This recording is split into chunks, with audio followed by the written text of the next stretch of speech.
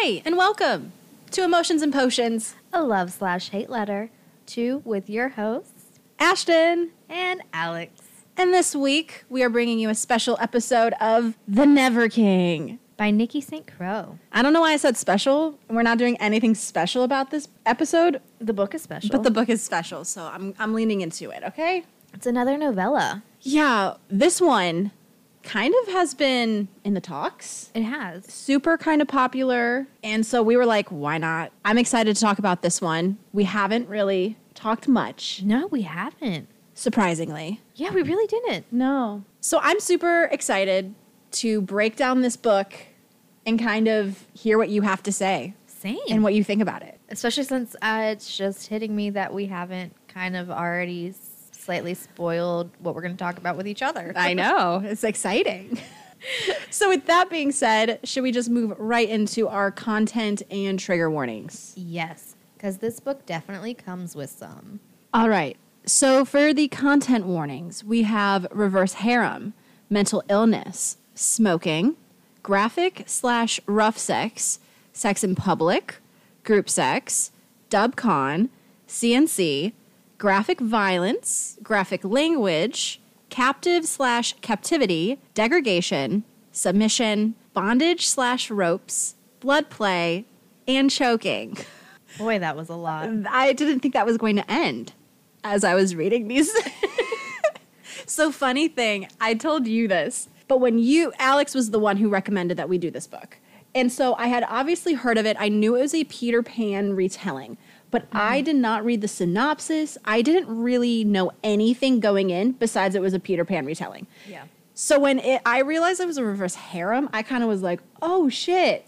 I Oh, didn't okay. realize it was a reverse harem, and I read the synopsis and watched a lot of TikToks about this, and don't know how I missed that part. Yeah, so talking of synopsis, you want to read that to us? The stories were all wrong.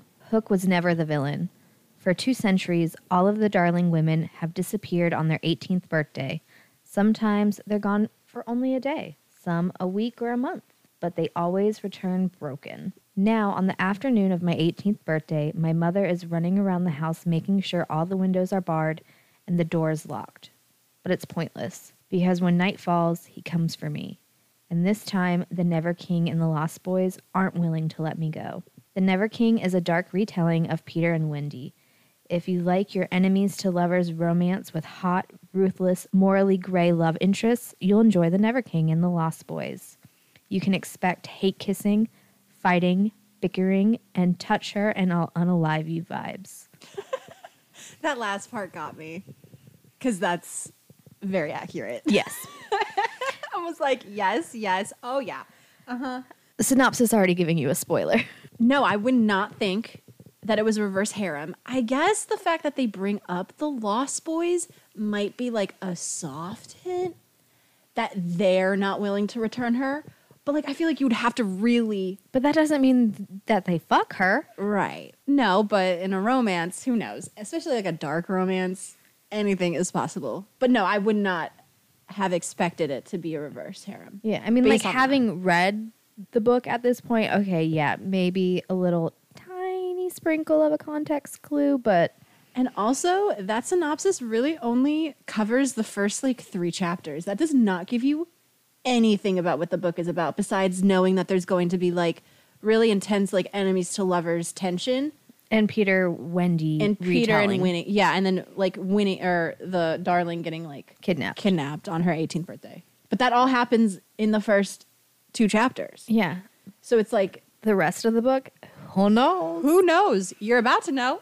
Because we are going to tell you and spoil the crap shit out of it, Oh. as we always do. All right, but before we do that, we obviously have to get into our potion segment of the podcast. Alex made this magical-looking frozen drink for us today. So Alex, Potion Master, what did you prepare today? So I've dubbed this Neverland's Beach. I like that. Play on words. And what is in the Neverland Beach? So it is some banana rum cream, some dark pineapple rum, some orange juice, and then some banana, pineapple, orange juice cocktail mixture thing. frozen drink thing. And then there was supposed to be some cream of coconut, but I forgot to pack that when I was packing up everything else to come over here to record. But thankfully, you had some vanilla oat milk. So I used that instead of the cream of coconut. So if you're not a cream of coconut fan, use vanilla oat milk. If you like coconut, Use the coconut. use the cream of coconut. And then some ice. And I blended this. So we have a frozen, delightful concoction. It's the first frozen drink I've done. I've been dying to try this. Let's get it. Yes. That's very refreshing. That's like a good summer, like hot, I'm on a beach. poolside, beach side, whatever side. I will say I'm a coconut person, and I do think I would like the coconut as a substitute instead of the oat milk. Yeah. But It's still not very bad. good. It's not bad with the vanilla oat milk, No. but same. I like coconut, so I would rather the cream of coconut in here. But not bad at all. Oh my God. Make sure to check out the episode description, our Instagram or TikTok, Emotions and Potions Pod, for this recipe. If you're interested in a really soft, like light frozen drink. Yeah, banana, pineapple, and then if you like coconut, could have coconut daiquiri, culotta-esque thing. You can garnish it and make it extra tiki vibes with like a pineapple wedge, an orange wedge, some whatever the green things that sometimes bartenders put in tiki drinks. I don't know, but You know, that's when you Anything. That's when you go to like a really bougie like tiki bar. okay. Yeah, but super good, Alex. Once again, you nailed it out of the park. I don't think there's been a drink this season that you have made for me that I haven't liked. So do with that as you will. I think that's a huge accomplishment. I think you need like a badge of honor. I or know. something. Like, that is a huge win. For real.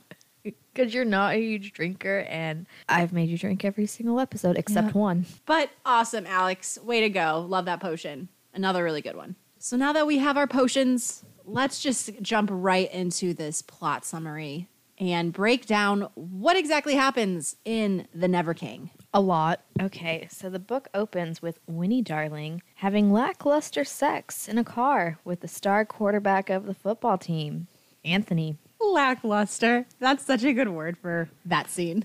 And that is what happened. Yes. She was not into it. After they finish, he drops her off at home and she returns to her frantic mother, Meredith, who is upset she was out as today is Winnie's 18th birthday. And on this day, the Darling women disappear to be returned sometime later, broken and with varying degrees of sanity left. Mary, who has been left very broken, thinks she's been like diagnosed as being schizophrenic. That's how broken she was returned. Has spent Winnie's life running and trying to protect her from the Darling curse. They are currently living in their 19th home that has a room set up to protect Winnie, which is something straight out of a horror movie. Like there's blood on the walls, different spells and runes. Just crazy. Like shit. Winnie tries to get more information out of her mother about who is going to try and take her, what will happen, where will they go. And we learn that it is Peter Pan who will come for her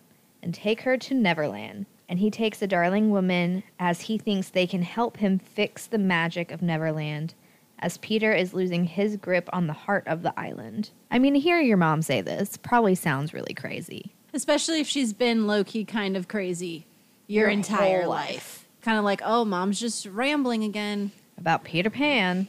The myth of Peter Pan. Okay, Mom. Whatever you say. Just go to bed. See you in the morning.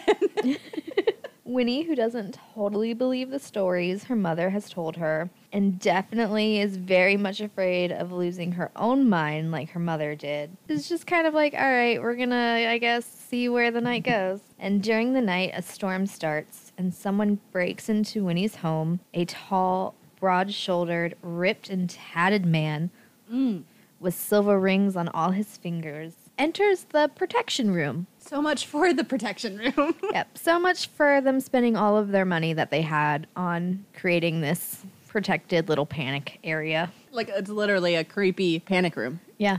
And this very handsome and strange man winds up lighting a cigarette, and he comes to collect Miss Winnie. Mary begs for him to spare her, and he reminds Mary that they always come back. What a comfort. Don't worry, she'll be returned, but she won't be the same. She's going to be batshit. She's going to be just like you. And then he snaps his fingers and everything for Winnie goes dark. Lovely start. I do appreciate that this book got right to it, though. Yeah, they didn't waste any time. No, it set some background, but then they just, like, dove in. And I appreciate that. With Especially like, since it's a novella as well. And it's a novella, yeah. So Peter winds up bringing Winnie to the Neverland treehouse, where we start to realize through the descriptors that the island and the magic are waning. We meet Peter's inner circle, Vane and the twins, Bash and Cass, and we find out the rules when it comes to the darlings. The boys don't fuck them. They just break them. Yeah, okay. I'm not ready to sign up yet. But I love because in the book, that's literally, I think that's like a direct quote. Basically. Winnie wakes up the next morning chained to the bed. Kinky. I mean, isn't that how everybody wants to wake up? Yeah. And is greeted by Castian, Cass, and Sebastian, Bash. And she finds out that they are the nice ones. And then Vane enters, and Winnie learns he is the meanest and scariest one. The twins shoo Vane away and take Winnie to make her breakfast and fill her in on things. Bash makes Winnie cloudberry pancakes, something her mom used to talk about, and Winnie is told that she is there to help them find something that was stolen from them, but they won't say what that something is, and that she will be safe if she follows the rules, cooperates, and most importantly, doesn't run, or she will be chased. And she won't like that, they tell her. But still not a lot of information. Everything's very vague. Yes, they're giving her some, but it's kind of like leaves her with more questions. It's like one of those situations. And as readers, like it leaves us with more questions. Like, what the fuck are they talking about? Right, because like we don't know anything at this point either. And here we get our first sexual tension encounter while Winnie eats the pancakes, which comes across as very seductive to the twins. Yeah, because she's like freaking moaning. I guess the pancakes are really good. Yeah. And she can't control herself. She's like, They're so good. And she like just starts licking the syrup that's like dripping. So the twins are starting to like be into Winnie. And they're having to have these conversations with each other. And like the twins talk to each other in like this secret language thing that everybody else hears as bells. And they're like, remember, we can't touch her. She's barely been there. I know. Like talk about instant like lust. Yeah. These boys have it bad. Cherry, who has a big crush on Vane, waltzes into the treehouse and meets the new darling. Her and Winnie seem to hit it off. So yay, she has a female ally. As the sun sets, Peter begins to wake up and Vane goes to meet him, and the two take Winnie down to the beach to show her Pan's territory and that she has no way to escape. Look at all this beautiful stuff. Don't try to go nowhere. Because you can't. Because you can't. And we will find you. Winnie starts to ask questions about why she's there and states that she can't help them and demands to be taken home. This act of defiance starts to make Vane turn more monsterish, which causes Winnie to break one of the rules and she runs away, which causes Peter to have to chase after her because Vane is going monster mode, and if he chases after her, there won't be anything left. Probably going to kill her. Yeah. Peter winds up taking Winnie back to the house, and she is definitely attracted to Peter. And he warns Winnie that he will be rooting around in her head soon to find out if she has any information that will help them find what was stolen. Still not telling her what it is that they're looking for. We get some backstory on Winnie's past, and we find out that her mother was a sex worker, and one of Winnie's idols and role models was Starla, who is another sex worker. And she taught Winnie about a girl's toolbox. And that is, there's no greater power than tits and brains. And, not or. Both. Remembering this, Winnie formulates a strategy to put a divide in the treehouse, and that this may be a way for her to get some help in going home. So, strategy number 1, she's gonna fuck a lost boy. Yeah, she's going to seduce one of the boys in hopes that she'll be able to find a way to escape or use them in an escape or whatever. And the first target is Cass. Because he's, out of even the twins, like he's probably the nicest of the nice. Like, yeah. He's the good boy. And I use that very loosely. In the middle of the night, Winnie calls out for Cass as she's had a nightmare. And he calms her down by creating an illusion in her room, which is like a beautiful starry night sky and like pretty forest surroundings. Because even though Peter has kind of lost some of his magic, there's still magic in Neverland. Yeah. And like the twins have some magic, Vane has some magic. So you'll see kind of those things throughout the book as well. We figure out why the twins have some magic. Because we find out they're fairies. Winnie uses this comfort and cuddling moment to try and seduce Cass. And he catches on to what she's doing and rejects her advances, even though he's turned on and he wants Winnie. So he leaves the treehouse to go get his release from a random town girl.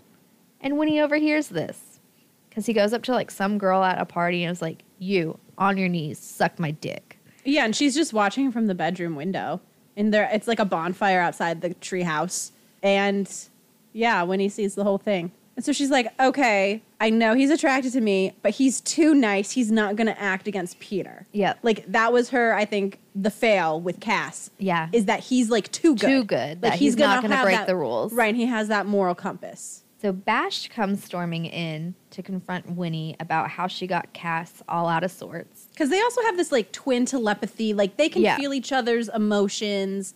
So, like, he knows something has set. And then Cass also, off. like, Cass, like, passes Bash, like, on his way out to go find the random hookup. And Bash is like, the fuck, bro? And so as they're arguing, Bash lets it slip that Pan is dying. Since Bash is starting to let some intel slip, and Winnie can sense his desire for her, she realizes her first Lost Boy sex target should be him. So she reaches out and gropes him, coming in hot. Bash responds with a fuck it and commands Winnie to bounce on his cock. To which Winnie obliges. Yeah, Bash does not try to hold out. He's just like, yeah, get on this dick. Yeah. He probably, like, fights it for all of 0.5 seconds. Yeah. A thought, and then it's yeah. And then it's the fuck it. Let's get it on. As they are in the middle of their session, Pan walks in on them. And they pause, and Peter butts in with a, "Don't stop on my account. Go on and fuck her." Just as Winnie is about to orgasm, Pan pulls her off of Bash and sends him out of the room. Since she couldn't get off, Winnie starts to finger herself, and Peter inserts his fingers into Winnie and has her clean them off with her mouth. Once Winnie reaches her climax, Pan grips her face and tells her, "We don't fuck darlings. Stop fucking around or you will regret it," and leaves her still wanting in the room. That was a good scene. I liked that one. It was good. It was good. There was a lot of tension and pent up a lot of things. Peter winds up meeting up with Vane, who has fucked Cherry to help get rid of his problem of his little monster side taking over. Yeah, and I'm pretty sure Pan kind of ordered him. He's like, you have to sleep with someone. He's like, why not Cherry? She's obsessed with you. She wants you. It'll be easy. Just get it, give in, because like you're not going to be around the darling if you can't fucking control your temper, like your monstrous side. And Vane also gets informed that Bash has just fucked Winnie. And as the sun is about to rise, Peter must go off to bed. I have a theory on this. Okay. It hasn't been confirmed in the books yet. I think Peter's a vampire. Really? I just thought it was part of him losing what he lost and his magic waning, that it was a consequence of like whatever. So it was just like as soon as he gets his thing back, what he's searching for, he'll be able to be out in the light. Well, the thing that's lost helps him be in the light because it's magic. And remember, they're like, no human has ever had a shadow. So Peter's not human. And when Winnie was like asking about what Peter is, one of the twins was like, oh, that's his story to tell. I feel like he's a vampire. But they also kind of hint at him being a god. I'm going vampire. Okay. I didn't really read all that much into that, but that would be a twist. Unconfirmed theory. Yeah. Following some morning coffee girl chats with Cherry and Winnie, Winnie learns about the territory, and we find out there are 7 islands, 7 kings. Every island has 2 shadows, a life shadow and a death shadow.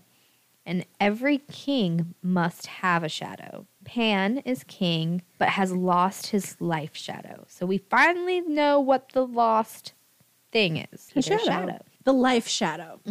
And the death shadow is missing on Neverland. Cass and Bash are Fae princes who lost their wings when they killed their father and have been banished from the Fae court. Cherry is from Hook's pirate territory, and he hates Peter. And we also find out that Vane has a death shadow, and Winnie winds up getting invited to a bonfire party. So Cherry has spilled a lot of secrets. Yeah, Cherry definitely is, like, has a loose mouth. Oh, yeah. Like, she just likes to talk. She's spilling everything. Yeah, and she probably means no harm by it at this point. Like, she's probably just gossiping. Yeah. But, like, yeah, she can't keep a secret to save her life. No. Like, Winnie is getting all of her intel from Cherry. Which makes her want to, like, befriend Cherry even more. Like, hey, maybe this girl can actually help me get out of here. And then doesn't Winnie also ask Cherry what happened? Because she looks beat up. Yeah. And she's just like, I fell. It's fine. I'm good. It's fine. She winds up admitting that she had sex with Vane and that he likes it rough. His shadow likes it rough. His shadow needs it rough. Yeah. Cass and Bash are chilling in some hammocks down by the beach, and Bash lets his twin know that he fucked Winnie. Then Cherry comes sauntering over, and she winds up asking their permission to take Winnie to the bonfire that evening and for Bash to supply the food. The two hesitantly agree after Cherry agrees to handle dealing with Peter if he gets mad about the situation. We cut to a new point of view, the brownie, who is with the fairy queen Tilly, who is the twins' younger sister. He informs the queen Pan has the new darling and that Winnie will probably be the last one that he can take, and now is the time to act if she wants to take the island for herself. Plot twist. The queen wants a meeting with Hook to see where he stands, as she doesn't want to fight with him too. Yeah, she's definitely looking for an alliance. Yes. The enemy of my enemy is my friend. That's a lot of this in this book. Oh my goodness, so much of it, especially as like it goes on, yeah. Yeah. Cass winds up going to check on Winnie prior to the party and apologizes for his brothers fucking her. To which Winnie lets him know she enjoys sex. She's very sex positive. Yes. And sex craving. They have a little heart-to-heart about how she's different from the other darling women, and they start to bond and become a bit closer. Prior to heading to the bonfire party, Winnie and Bash flirt with each other in the kitchen, and Vane interrupts and is an asshole to Winnie. Of course. He has been this whole time. Time to head down to the party. Cherry, Kaz, Bash, and Winnie share some pregame sips of fairy wine on their way down, which hits Winnie faster than the others since she's a human.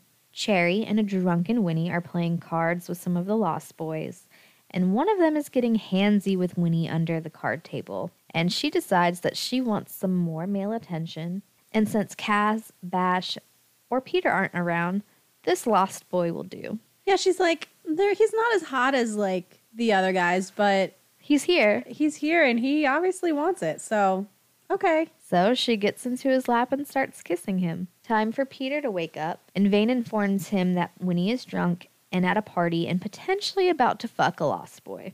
This enrages Peter, and he storms off to the bonfire. Once he reaches the festivities, he yanks Winnie off the boy, tosses her to Vane, and literally rips the Lost Boy's heart out, killing him instantly. Winnie and Pan start to argue, which leads to Peter kicking Winnie's legs apart, bending her over a table, and starts fucking her, saying, if you want to act like a whore, then I'll treat you like a whore. And he asks her if she wants to come. When she says yes, Peter makes her beg for it. Winnie begs, and then Peter tells her to come for him while the Lost Boys watch. And this sends Winnie over the edge to climax. Winnie then gets passed to Cass, who starts to fuck her pussy, while he beckons Bash over to fuck her mouth. After the twins fill Winnie, Pan declares no one else is to touch her. Then Vane joins the party, and when Winnie gets offered to him, he just spits in her mouth and walks off. Very Vane-like. Mm-hmm. And then Pan warns Winnie to never provoke him again. Winnie, instead of feeling used or any sort of negative way about this and what just happened, she's starting to realize that she no longer feels lost, and in fact, she might just be found. After having sex with Winnie, Peter and Vane go to take the edge off by killing some pirates at a local bar called the Black Dove. So during this, we also learn that the Death Shadow, which is what Vane has, is also referred to as the Dark One. And then the Life Shadow always belongs or has the title of King. So like that's kind of also the difference between the two shadows. So the two boys, they enter the bar, and two of Hook's men are not causing any troubles whatsoever, just casually drinking their beer. But Pan has some emotions he needs to release, so him and Vane start a fight and say, sorry, boys, it's your unlucky night. You just happen to be in the wrong place at the wrong time. Literally, talk about the worst luck ever. So we flash back to Winnie. So after her shower and after that fuckfest that had just happened, she climbs into bed with the twins, one twin on each side of her. Bash ties a bracelet around her wrist, telling her that the acorn cap is called a kiss and that it's also like magical or has magical qualities. Winnie is sore and the boys ask her if she is all right. And she never has been like, she's never experienced someone caring about her comfort. So like that kind of hits her hard. And she falls asleep after telling Bash her favorite food are croissants, he asks. So Winnie wakes up and finds Bash in the kitchen, and he has made her croissants for breakfast. Aww. So Peter's tomb gets brought up between the two. Winnie learns about Peter not being able to go in the sunlight without it killing him, but not what's causing it, and that he has to sleep underground, essentially. Vampire. Bash and Kaz decide to teach Winnie how to clean fish. During this, Winnie takes offense to Bash saying they need to take care of her, and she counters saying that she's taken care of herself her entire life. But Winnie is also kind of like malnutritioned. Like she's very, very skinny. And like the boys can tell, they're kind of like, what was Meredith doing? Like, why does Winnie look kind of sickly, essentially? Because they broke her to the point of insanity. She also learns that the Lost Boys like to kill people and murder a lot. Bash literally says, like, he's like, yeah, we murder people a lot. Casual. Because in their world, if you aren't the monster, you're the prey. We also learn that Cass is very good with a blade and Bash is very good with ropes. Bash finally lets Winnie in on a secret that the twins are the princes of the Fae. Confirms Cherry's story. Yes. So essentially the twins have been banished from their home due to killing their father. The twins tell Winnie the fish is for their sister, who will be coming to see the darling now that the moon is full. Cass misses his sister greatly and feels awful that they had to leave her with no protection. Like, that's something that he's really holding on to. So Winnie is walking around the treehouse and stumbles into a library where she finds Vane reading Frankenstein, which Winnie finds fitting. Very. Winnie pushes Vane, asking if he's such a dick due to the dark shadow.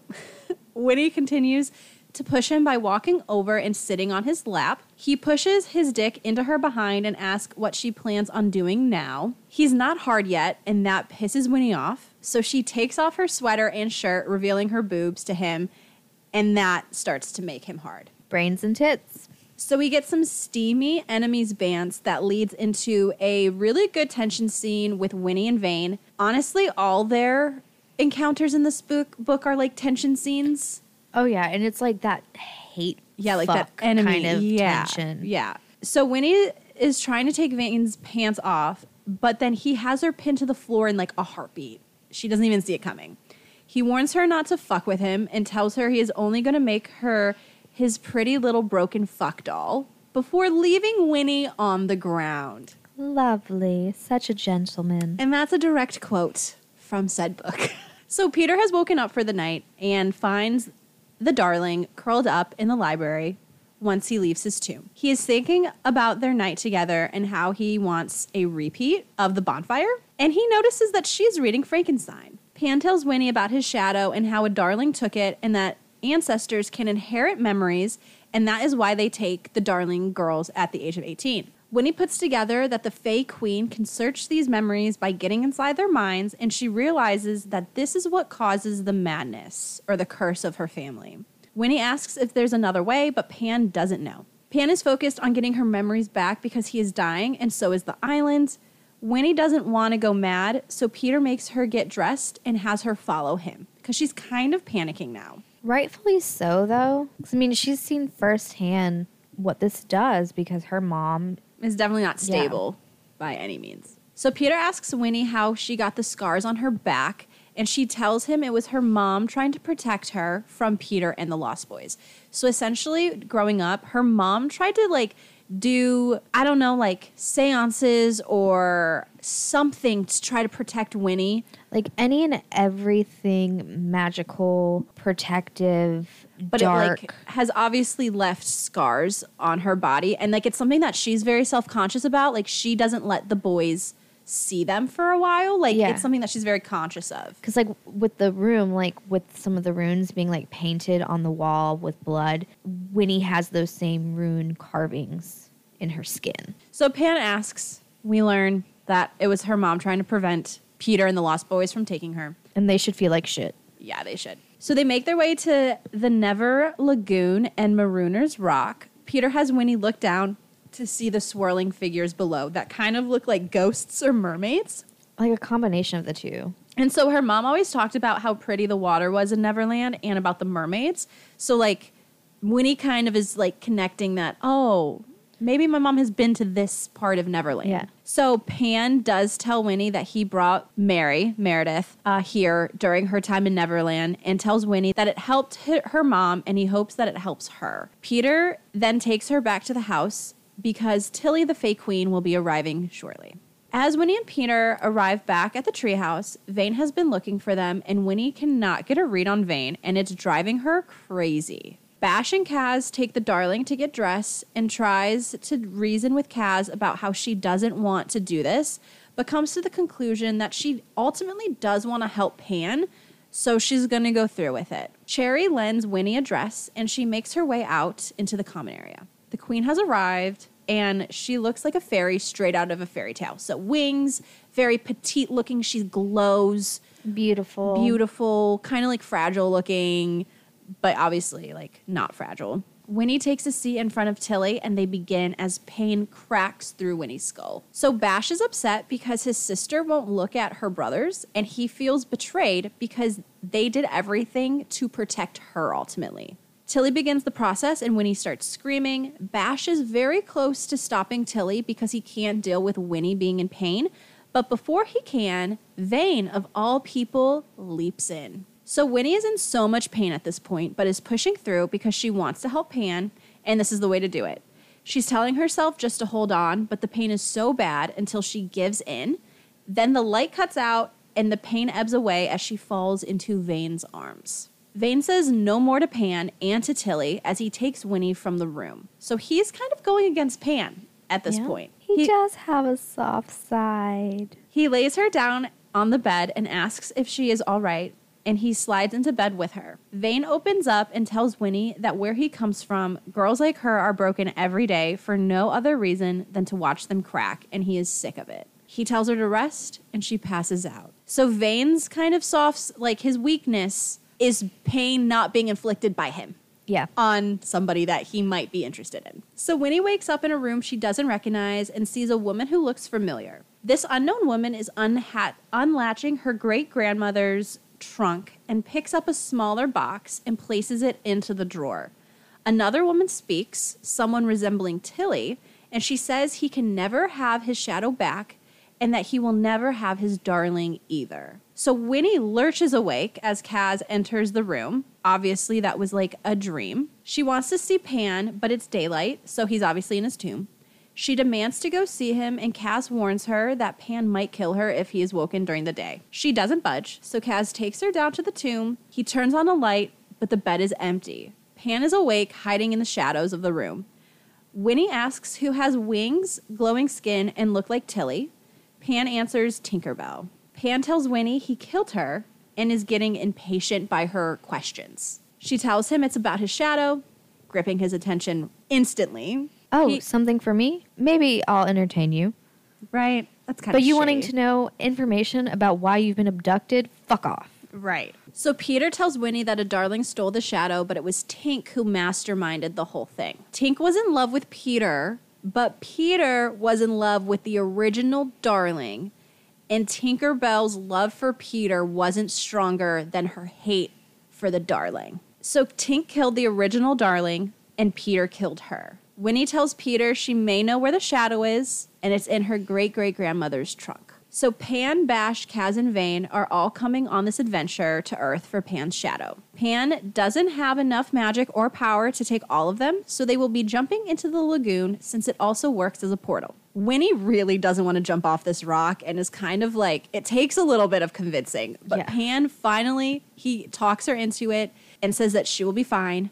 And on the count of 3, her and Peter jump into the lagoon. So when she comes up for air, she realizes that she is home. So the portal worked, she's fine. As they enter the house, Winnie calls for her mom, but there's no answer. As they head towards the living room, there is a man with her mom, and Pan calls him Brownie. Brownie always knew where the shadow was, and he still wants to stop Pan from retrieving it since he was a vicious king and no one wants him back on the throne. Tilly wants what is best for the island and believes her brothers could claim the 2 shadows for themselves. A fight then breaks out between the Brownies and the Lost Boys. So I also think like there's the main Brownie, but then he also has like 6 or 7 other Brownies with him. So it becomes this brawl, this death brawl. Definitely that. Yes. Winnie runs over to her mom and the trunk as she unlatches it, but can't figure out how to open the like compartment where this box was. She keeps trying, and finally the drawer opens, showing a small box. So Peter's fighting off the Brownies, and the Lost Boys are winning. Brownie turns to the twins and tells them if they are looking for a path back to their throne, to stand with him now. Peter can hear the tinkling of the bells of the twins talking in their Fae language. Pan used to be able to understand and speak Fae. When he had his shadow. But since losing it, he kind of lost that ability. Cass and Bash suspicions hold when they ask Brownie if their sister had been against Pan this whole time and purposefully is hurting the darlings in order to keep their memories suppressed.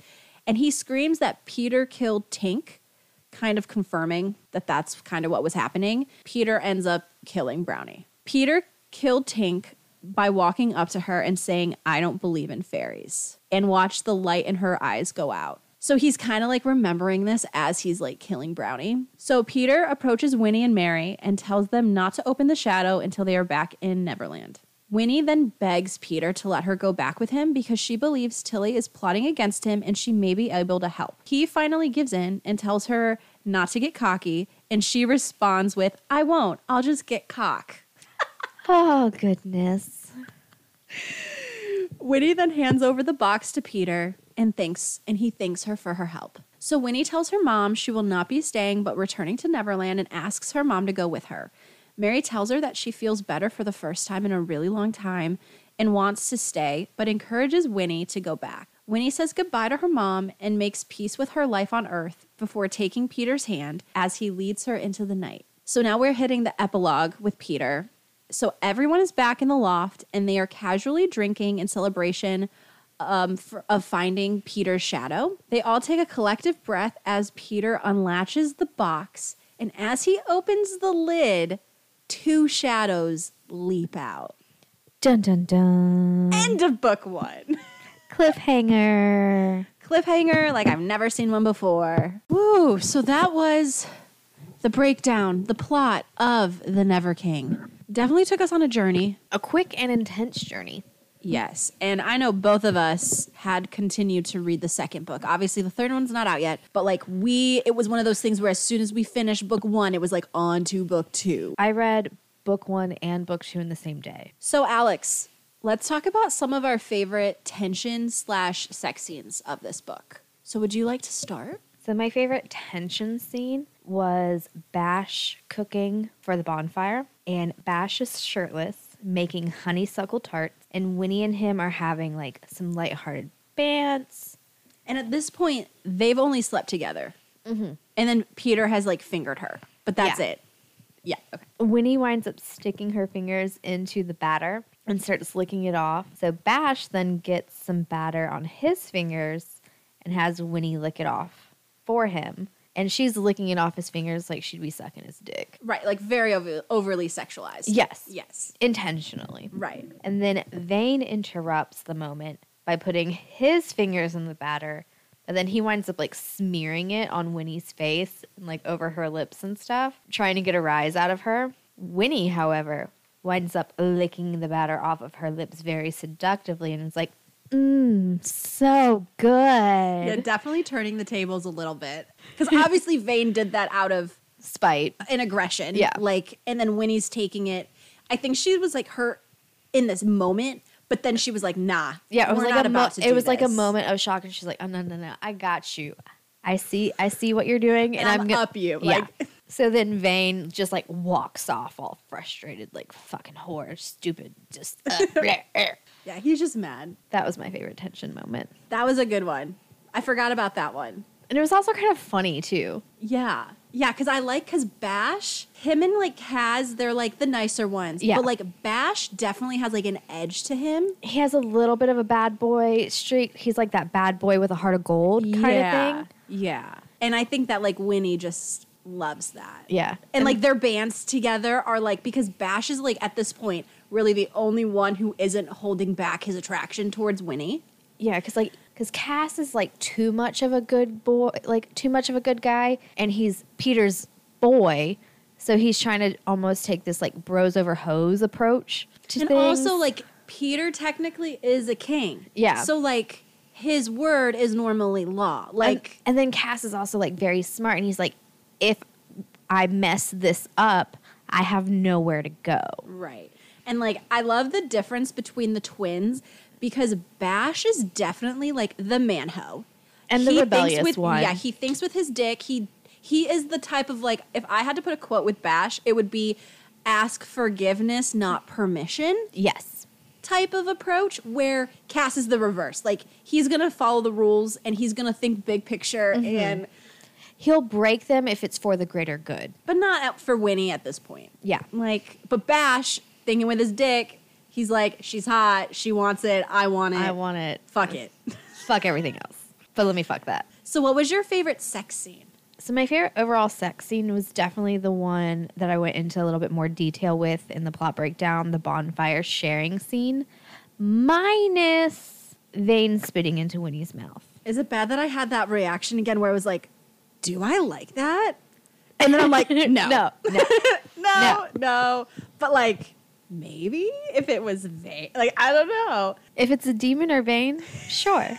Yeah, not like realistically, not in like real life. But like if I was Winnie, I don't think I would have minded that, to be honest. And I think that scares me. We may need to look into that a little bit worries further.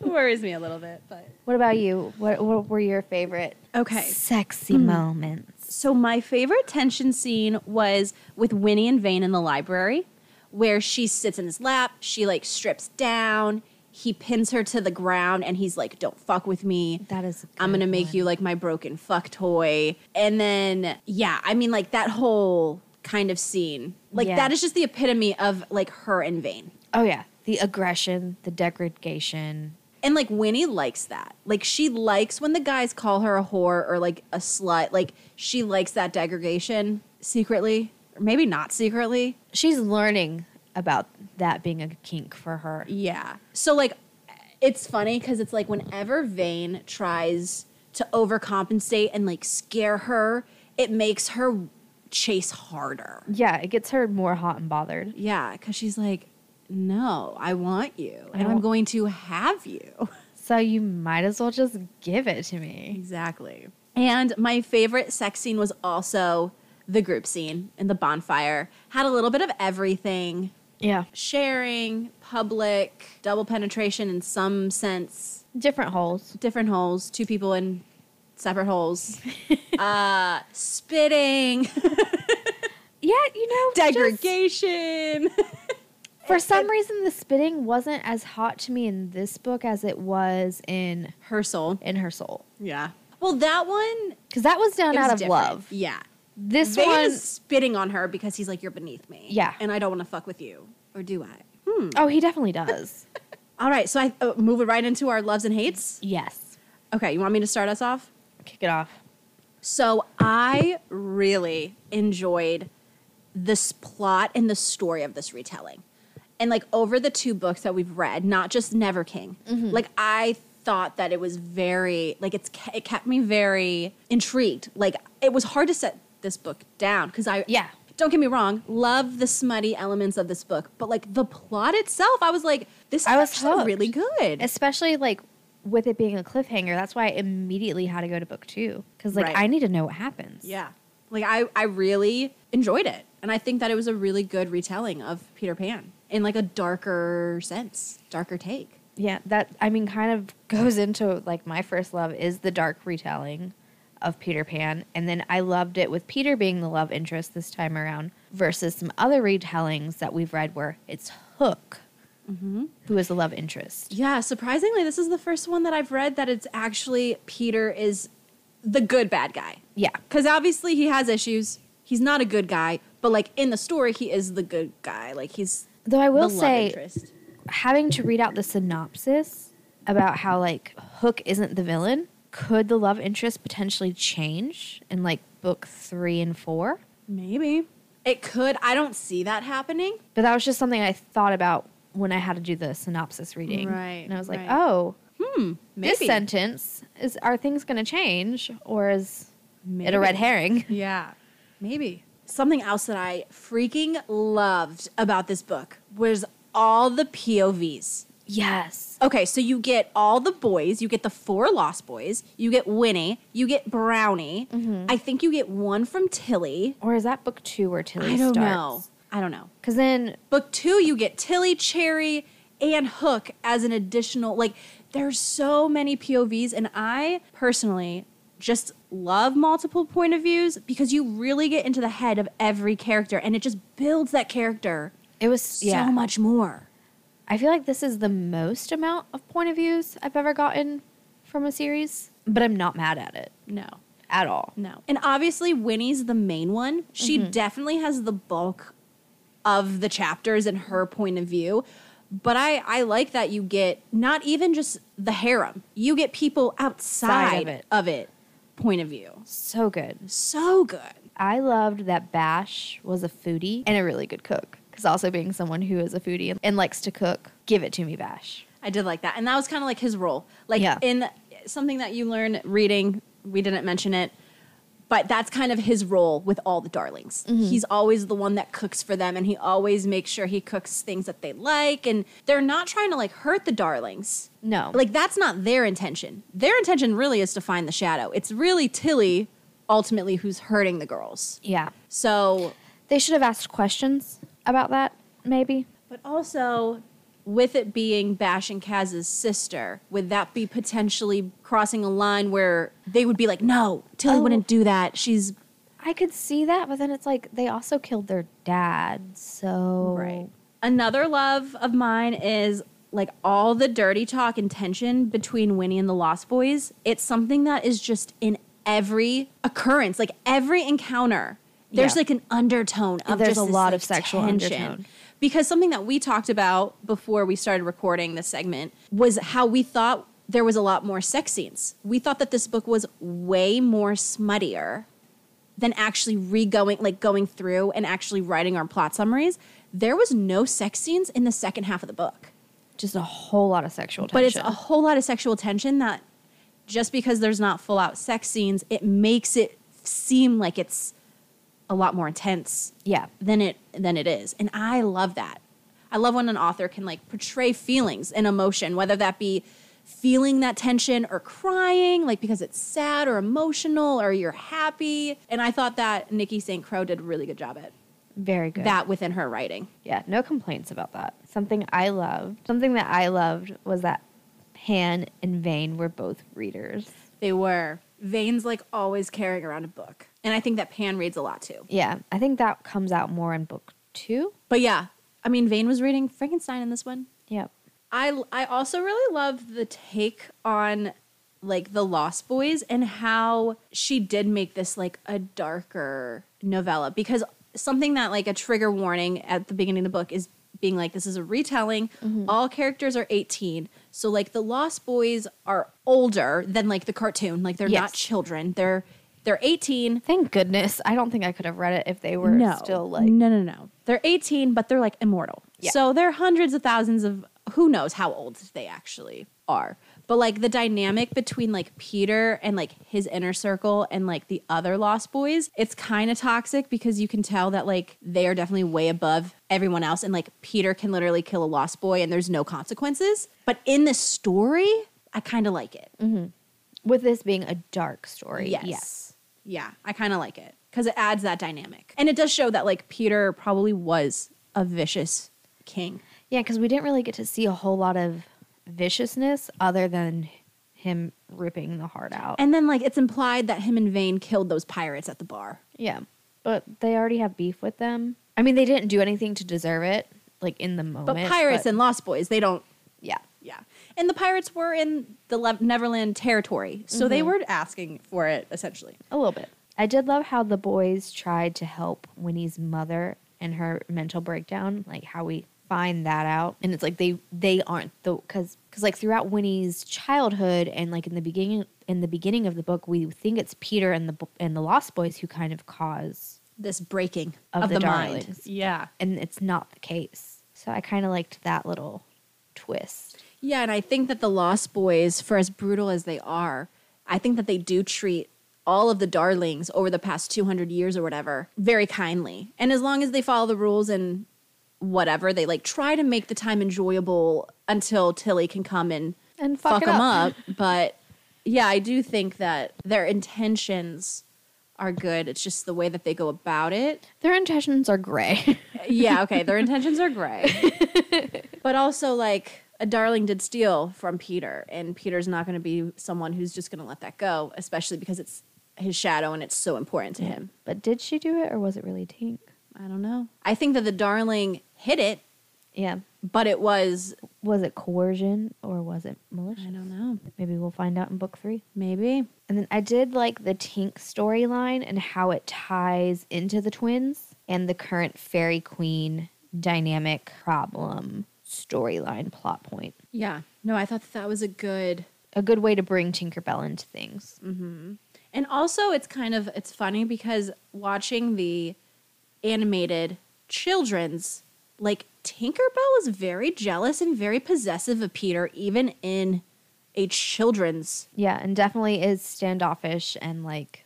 And especially towards Wendy. Yeah. Like, she has beef with any other female that Peter is interested in. Mm-hmm. So I feel like... So it tracks. Yeah, I feel like that was a very smart move. Yeah. In thinking of, like, okay, how can I bring incorporate? Tinkerbell? Right. And obviously Tink is dead in this, but it's like a nice nod to, like, such a big character in Peter Pan.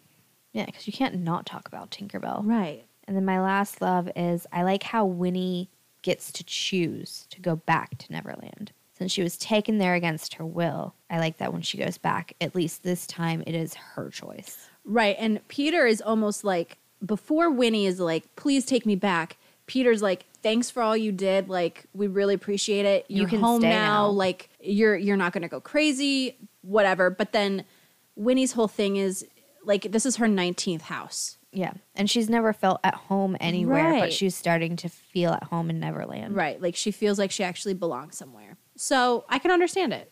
And I do like that, how with her going back, it isn't like she's been abducted again. Yeah. That it was, like, consensual. And she made that choice. Yay. Choice. So moving right into our hates. So my first hate is like how long the dialogue of, you're going to help us find something that was stolen and lost. What is it?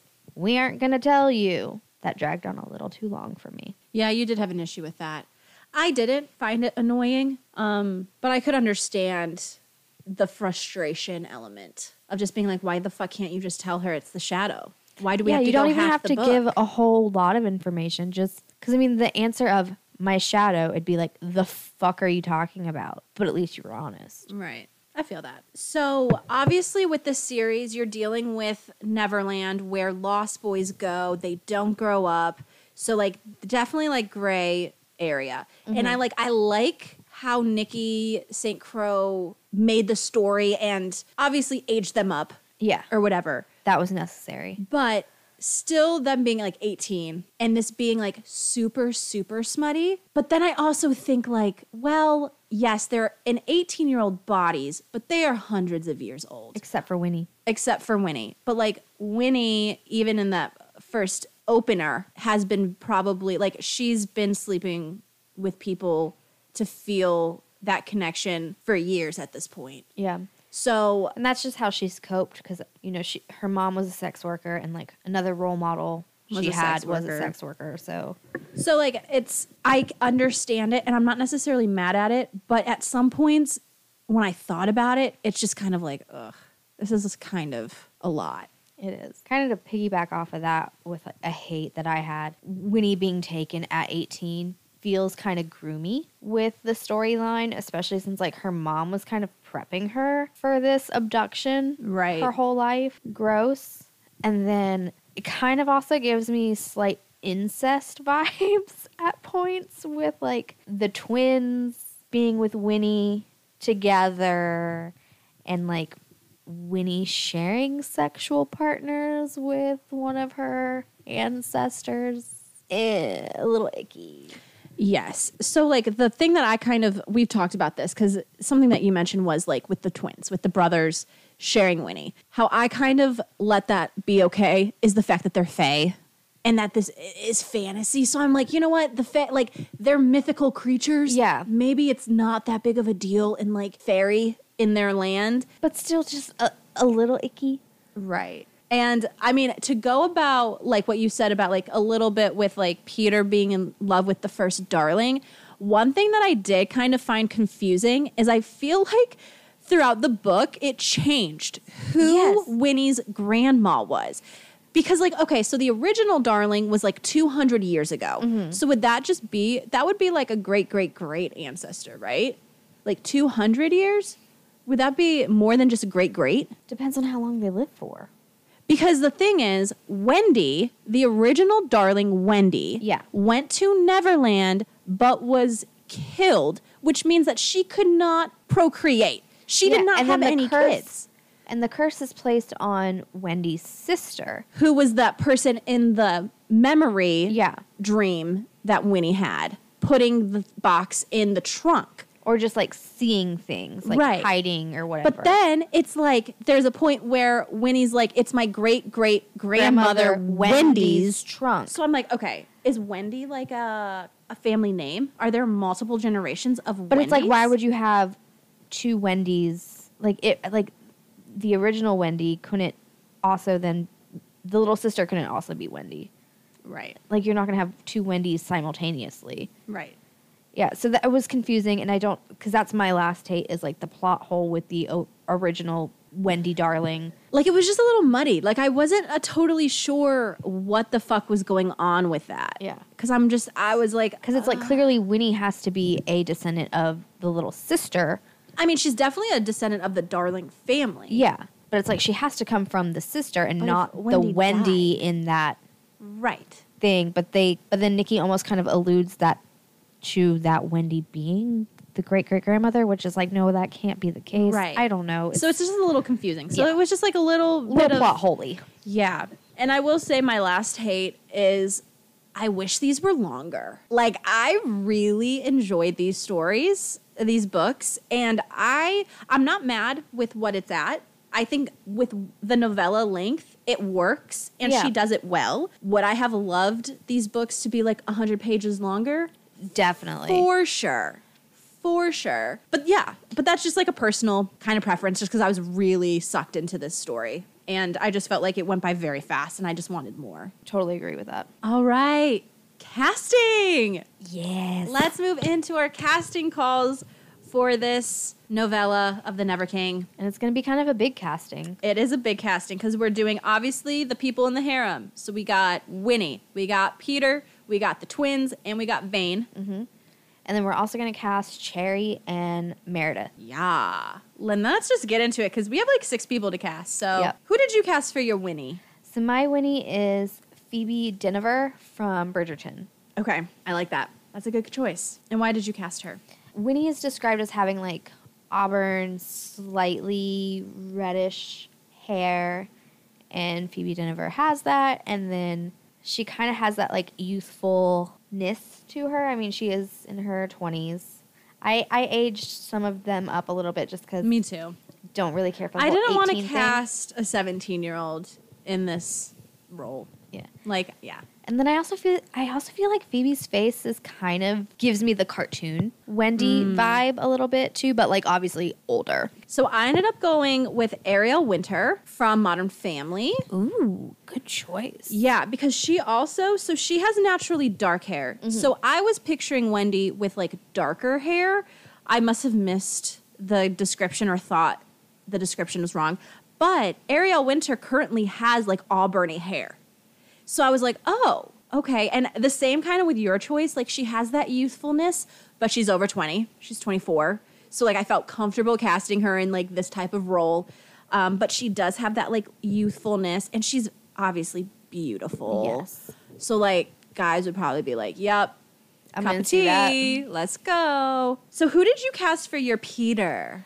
So my Peter, I cast Thomas Doherty. He was in one of the Descendants movies, and he's been in some other stuff. But, like, just his, like, angular face and, like, sharp jawline and being darker featured with, like, these very alluring eyes. I'm like, ooh, that spoke to me with, like, how the Peter was described. I feel that. So I went with a recast, kind of on the same wavelength of Alex Skarsgård. Like, he is someone who I would cast for any younger roles who has, like, darker features, and that's Jacob Elordi. You as also Peter. just love him. I don't know why I'm so obsessed with this person. I just think he's beautiful. And he also, like, in Euphoria, like, Nate is kind of, like, a bad guy. So, like, he can definitely pull out that, like, bad guy, but he also has, like, the sex appeal, like, add some tattoos, add some rings. I think he would be a fantastic Peter. It's definitely a good choice. Yeah. And so I'm just warning you, like, I will cast those two, Alex Skarsgård and Jacob Elordi, in more future episodes. That's and I'm fine. not It's sorry. our podcast. We can cast who we want. Yeah. There's no one better, okay? In my opinion, there's no one better. Until studios actually start truly asking us for, like, legitimate casting calls, we're going to do this how we want. Exactly. So who did you cast for your Vane? So my Vane, I casted KJ Apa That's a good one. from Riverdale. Yes. Okay. I like that. I could see him as a Vane. Yeah. And he's kind of buff. I mean, he had to get buff to be Archie. Right. Oh, yeah, he's definitely chiseled. Like, Yeah. he goes to the gym. He works out. Yeah. I went Austin Butler. Because how I was kind of picturing Vane is he's taller. I don't think he's taller than Peter. No, Peter's the tallest of But them he's all. still tall. But he's more of an athletic build. He's Yeah. not. The twins are very bulky. Yes. And Peter's kind of like in between, I think, the twins and Vane in like bulkiness. And then Vane is definitely like that skinny white boy, but like toned. Yeah. Like still ripped, but just like slighter in size. And like Austin Butler kind of fits that for me. Okay, moving on to the twins. Who did you cast as Bash and Kaz? Okay, so aesthetically and, like, how they were written and the fact that I wanted to cast actual twins, I agree with my choice. But you're not fans of them personally. Yeah. And that's the Dolan twins. I mean, I was looking at pictures after you told me that was your casting, and I was like, I could see it. They are darker features. They are a little bit buffier. I feel like they could definitely play that, like, those roles of the twins. Yeah. So I also casted twins. I went a little bit older with Max and Charlie Carver. They were in Teen Wolf, and they played twins in Teen Wolf. So I cast Bash as Max Carver, and I cast Kaz as Charlie Carver. Max looks like he is a little bit more edgier. Like, he can be a little bit more of a bad boy, where Charlie just looks like kind of like a sweetheart. Like, their auras. Yeah. One just has like a lighter aura than the other. Not like necessarily saying that a dark aura is whatever. You know what I'm saying. Yeah, got you. But they're also like buffier. I'm here for that. Yeah. So who did you cast as your cherry? So for my cherry, I casted China Anne McClain. Okay. She's a Disney darling. Yes. Was in Descendants. She played a pirate. Okay. Very fitting for cherry. Yeah, I like that. because she comes from Hook's territory. Okay. I went with a younger, like early 20s Lindsay Lohan. Cherry was also depicted as having like bright red hair. So I wanted to go with someone who was like a redhead. And Lindsay in her like early 20s, like before her kind of meltdown. Yeah. I mean, I feel like she would play that role really well. I mean, yeah. And if we really wanted to age them up, she could even do it now, like, I and know. kind of Yeah. embody Exactly. Cherry. And moving on to our final casting. Who did you cast as Meredith or Mary? I cast Drew Barrymore. So I feel like Drew Barrymore could play Phoebe Jennifer's mom. Oh, Drew Barrymore could play like a schizo. And and they like could still do like boho-y, like yeah. And then also I do feel like they kind of favor each other looks wise. Like you could definitely believe that Phoebe came from Drew. I feel that. So my choice was Jennifer Connelly, and it was the same type of thing where I thought that her and Ariel look a lot alike. So I was like, that connection of mother-daughter would be realistic and believable. Okay, so those were our casting calls. If you want to see who we're thinking of when we're talking about all these random actors and actresses and celebrities, Check out the Instagram. Emotions and Potions Pod. Yep, that is correct. We say it every episode. I can't believe you forgot. I know, sorry. Okay, song choice. Got Let's a soundtrack. this. All right, so my overall song choice for this book, and kind of so far the series, is Everything Black by Unlike Pluto and Mike Taylor. I like that for the overall theme. Yeah. For the whole book vibe. Mhm. So I did not do an overall book or an overall song choice for the book, but I did do a Lost Boys anthem, which was Immortals by Fall Out Boy. And it's like edgier. Yeah. Like it would fit It would. the Lost Boys. I also gave The Lost Boys a theme. Ooh, what did you choose? Me and My Demons by Omido and Silent Child. Very cool. I like that. Does it give very much? It's very dark. I mean, the song Me and My Demon, like they all got demons. Oh, for sure. I have a song that the Lost Boys, it's a Lost Boys song towards Winnie, and it's Such a Whore Baddest remix by JVLA. yeah, Yeah, that remix is just so good. it is. So that's definitely my song from the Lost Boys to Winnie. I have a song for like Battle for Neverland, Ooh, okay. and that's Black Sea by Natasha Bloom. Ooh, that is a good one. You picked some good songs. I like your categories too. Thanks. So I have a category of when Winnie finds her Lost Boys and realizes Neverland is home she's always been searching for. It's a very long description. But it's Lost by Maroon 5. It kind of talks about how they were lost until they found. Yep. And then they are no longer lost, and they're found and happy and X, Y, and Z. Everything Beautiful. Yes. My next song choice is for The Darlings in Neverland. Like anytime a darling goes to Neverland for the first time. And that's New Girl by Phineas. That's a good one. I listened to that a few times on the playlist. And that's very fitting. So I also have a song for Winnie trying to get with the Lost Boys. Ooh. And that's Need to Know by Doja Cat. That song is so sexual, Yeah. but it's also a banger. It's so good. Good pick. Yes. Thank you. My next category is When the Darlings Return to the Real World. Ooh, okay.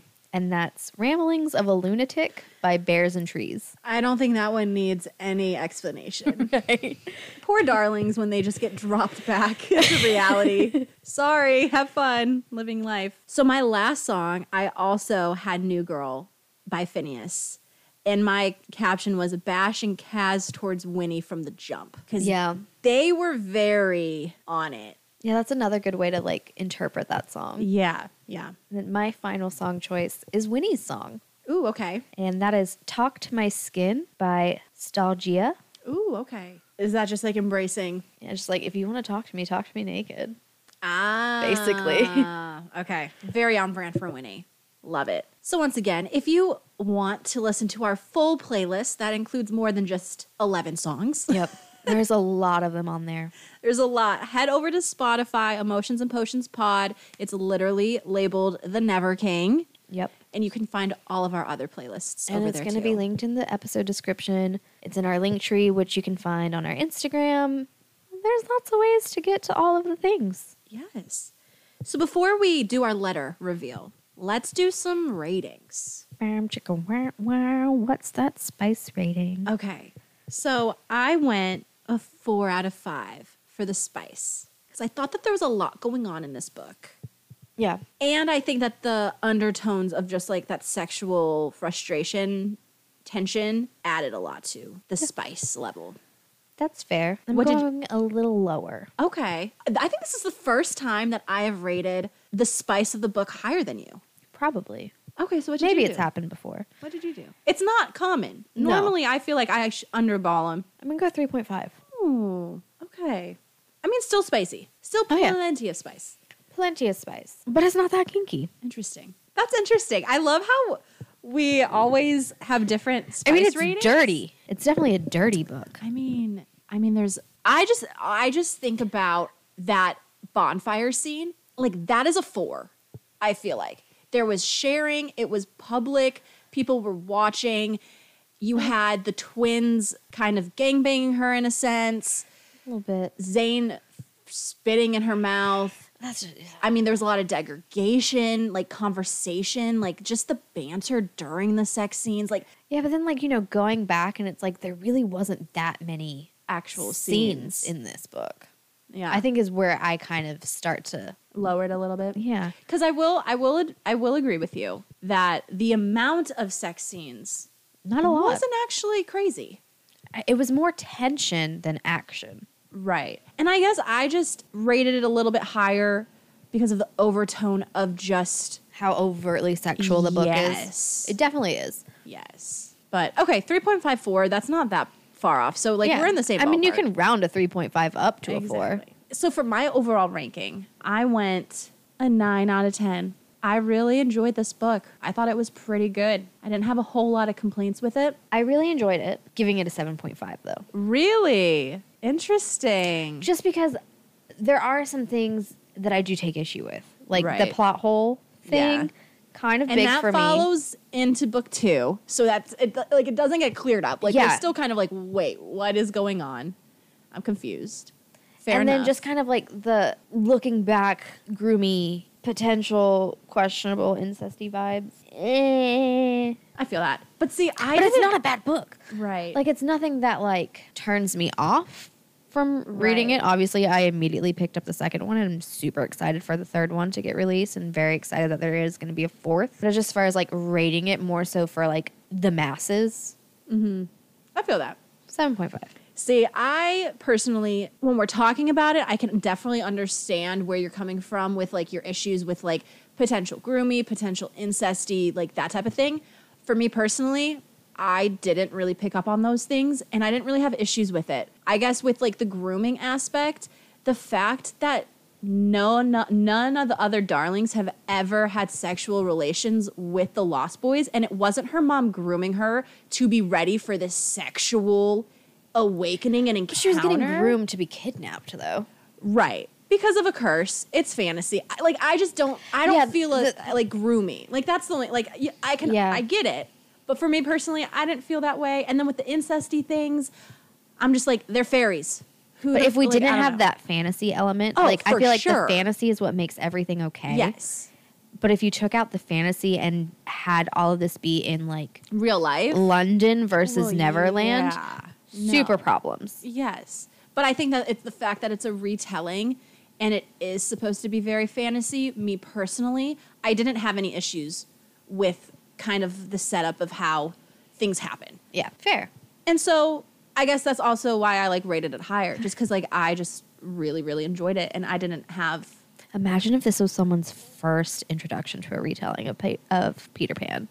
Oh, my goodness. I mean, I haven't really read any retelling of Peter Pan that's been like, oh, this is like an easy entrance into... I mean, Hooked was not. That was very, very smutty. And then the Wicked Villain series that we've read with Pan and Tink, like, that was very smutty. That was smutty. I don't really think I've read one that's like, oh, this is tame for a smutty retelling of Peter Pan. But I definitely think you got to start somewhere. True. But this one's shorter. So maybe that's a good intro. Maybe. That it's less than 200 pages. That if you don't like it, just get through it, and then you don't have to continue reading. So, Alex, are you giving this book a love or a hate letter? Oh, I'm still giving it a love letter. Okay, same. Hard love. Oh, it's an absolute love letter. Yes. Yeah, and as for the series goes, so far, it's a love for both books. I was just feeling a little extra critical today. I don't know why. I feel that. Hey, it's okay. Sometimes you feel... I mean, I have that sometimes where I'm just like, I don't know why I feel so strongly about this one thing that actually doesn't have anything to do with anything, but I'm going to talk about it and vent about it. So hey. But it's still an absolute love. Yes. And recommend it. I recommend it. It's on Kindle Unlimited. Mm-hmm. The third book is dropping September 1st. And I think, didn't we see on Instagram or Facebook or something that There's a fourth one. that hopefully will be out by the end of the year? Yes, hopefully. So by December of 2022. And then I believe that would be to complete the series. It's just going to be the 4. And then there may be a spin-off? Maybe. Potentially. It was what it kind of felt like with the 4th book announcement. Oh, okay. Cool. Maybe. I won't be mad at that. Question. Yeah. Asterisk. I like Nikki St. Crowe. Yeah, I kind of want to see if there's anything else out there. I would read more of her stuff, for sure. All right. So that was an episode of The Never King by Nikki St. Crowe. This is Emotions of Potions, a love/hate letter too. And it was a love letter from the both of us. It was a love letter from Ash and Al. A. Make sure you follow, subscribe, Rate, review, everything positive. slide into our DMs. Leave us suggestions, comments, if they're nice. And we hope you enjoyed the episode. And until next time. Bye.